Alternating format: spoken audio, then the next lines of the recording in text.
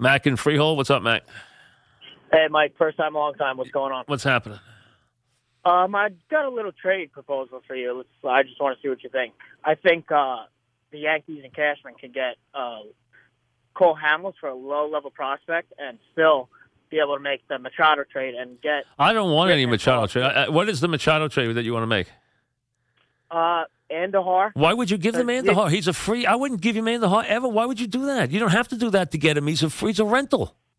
Yeah, but you trade him while the stock's high, right? But why would you trade him, though? You don't need to trade him.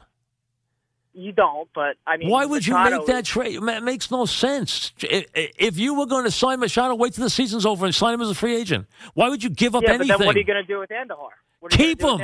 Or trade him for a pitcher. Then wait a second. Bringing Machado to the team is let me underline this, a dumb idea. A dumb idea. The Yankees don't need right-handed power. They need none. Why would they want another right-handed hitter? They have no left-handed hitters. Why would they want a right-handed hitter?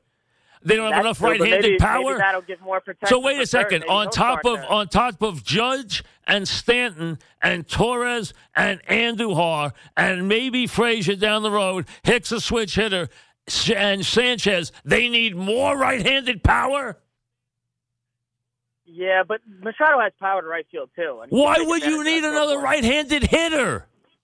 You don't, but I mean, then why would you buy one for $250 million plus? That's true, I guess, but I don't know. Oh, my God. That is the dumbest idea I've ever heard, bringing Machado here. They don't need Machado on this team. Listen, he's a terrific player. That's not the point. They have terrific players already. They don't need right-handed power. Sports is about balance. They don't have a lot of left-handed power right now.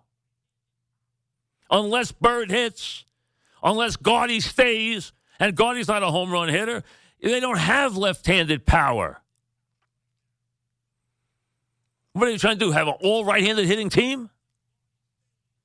And why would you have a kid like Andujar break through this year and go out and have to get, when you have Torres breakthrough and Andujar breakthrough, you need to go out and get a middle infielder for $250 million? The